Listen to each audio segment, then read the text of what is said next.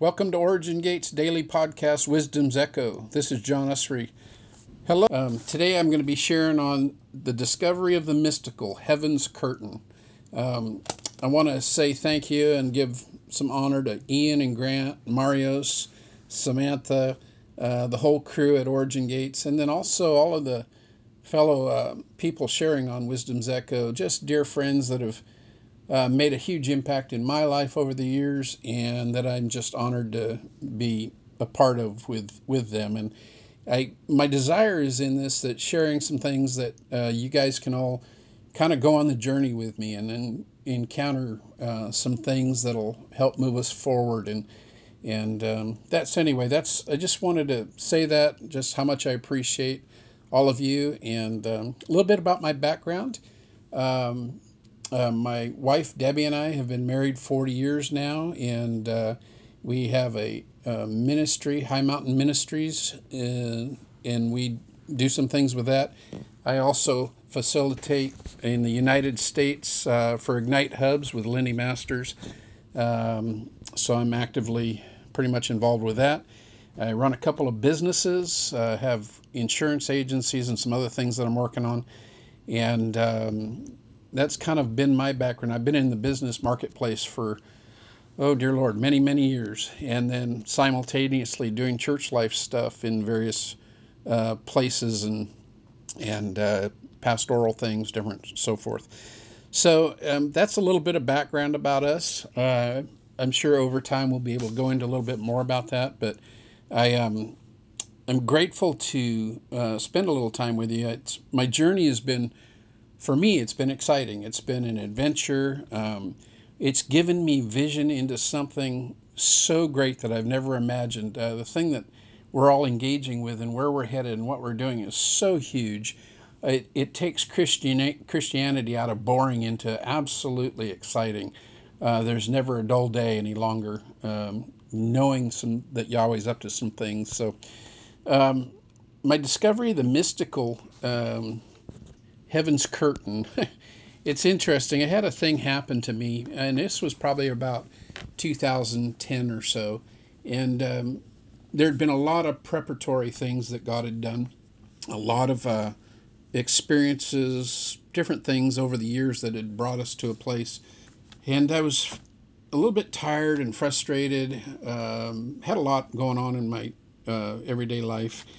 And one day I walked out the back deck of the house. The dogs had to go out, and we have, at that time, had three dogs. They're three little Chihuahuas, Jasmine, Lola, and Lucy.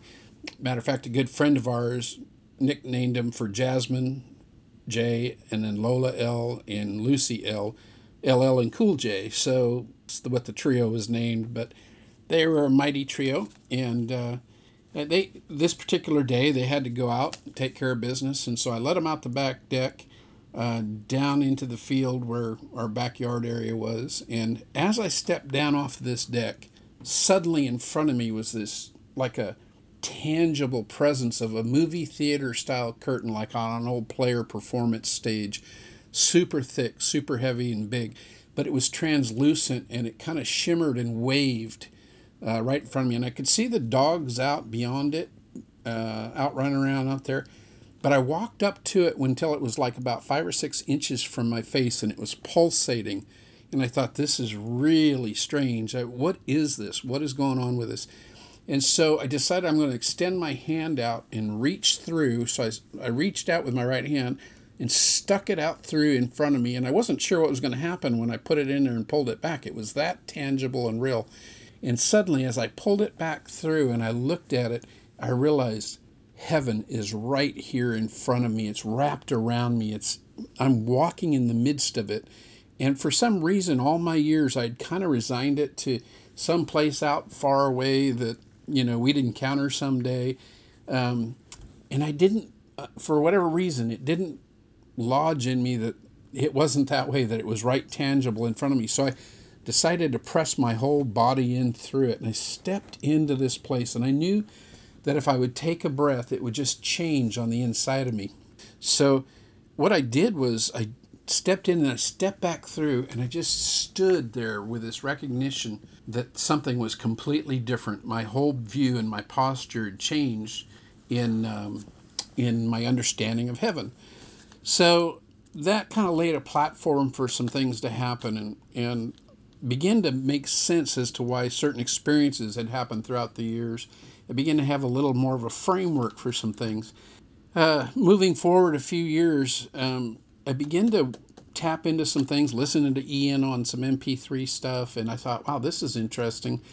Didn't have any grid for the language or the understanding, and I think there were actually CDs in those days. I can't remember exactly how we had it, but so one day we all decided we were going to invite Jane Schroeder to come speak in Northern California. And back in those days, when I'd hear Jane, I didn't understand her very well. I was like, what'd she say? I'd be asking, what'd she say? She had a pretty thick accent in those days, or either that or I've just gotten used to it over the years now. But this was some 2014, somewhere in there, I guess. And she came, and somebody else made the flyer for her coming to the event.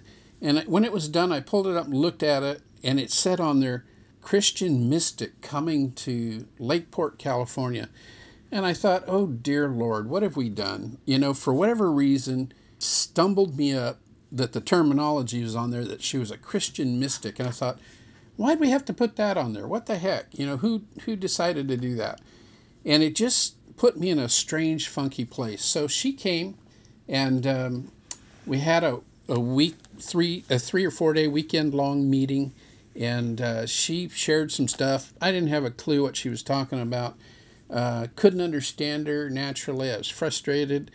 And then Sunday morning, she stepped in, and she walked in wearing a Sergeant Pepper's blue suit with piping on the shoulders, the fringes, and I think, okay, what is this? What is she doing now? But I was intrigued, and so I'm sitting there listening, and suddenly she was saying something, talking about the experience with the seraphim and the encounters, and I'm like, oh, dear Lord, this is just a bunch. And suddenly it felt like the top of my head opened up, and something unlocked for me. I still didn't understand what she said or what it was, but suddenly I knew this was the thing I had been looking for my whole life. I realized this is what I needed. This is the thing I've been trying to figure out, what's been happening throughout my life with various experiences. All of a sudden, everything started making sense. And if some of you get hung up on the whole Christian mystic thing, I like to ruffle this one a little bit and cause people to think about it a little bit. It says in Ephesians or 1 Corinthians 14, verse 2, "For one who speaks in a tongue does not speak to men, but he speaks to God. For no one understands. But in his spirit he speaks mysteries." And the Greek word is mysterion. So suffice to say this, it's as simple as this. If you speak in tongues, you're a mystic. You're a Christian mystic. And let it be settled, and don't trip over that anymore. Just move forward, because you're speaking mysteries to God, just praying in the Spirit. And so I just want to throw that out there. If you've struggled with that idea or that thought, it's really that simple. Anyway, as this process happened, I've told you about my encounter, and I told you about this experience in the yard, how it went, and when Jane came and how that all worked out.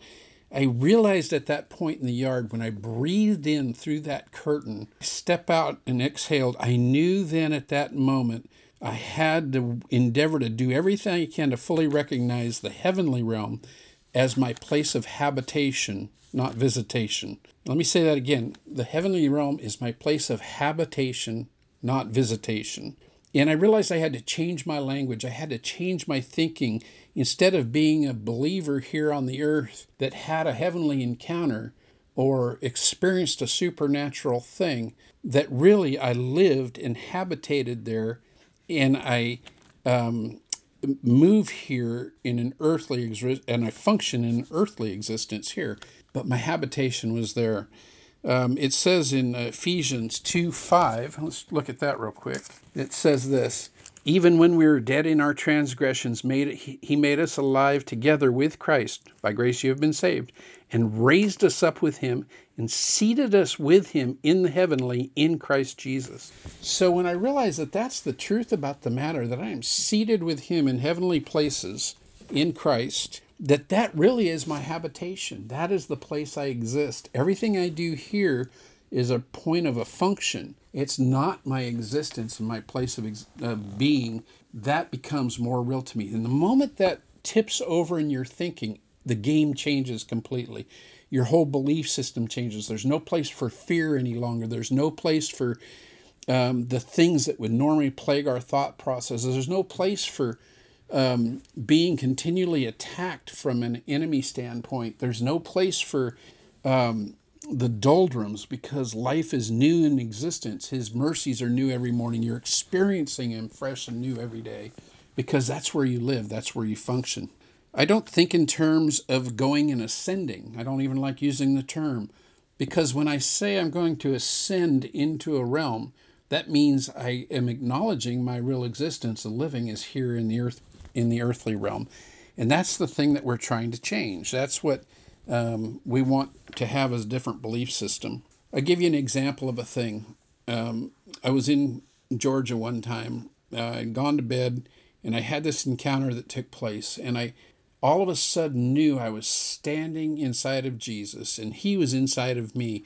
I'd had an old prophetic word from 1995, and a lot of you will know this, that some of these things are encouraging, wonderful words, but there's a few out there that are just massively significant in your life.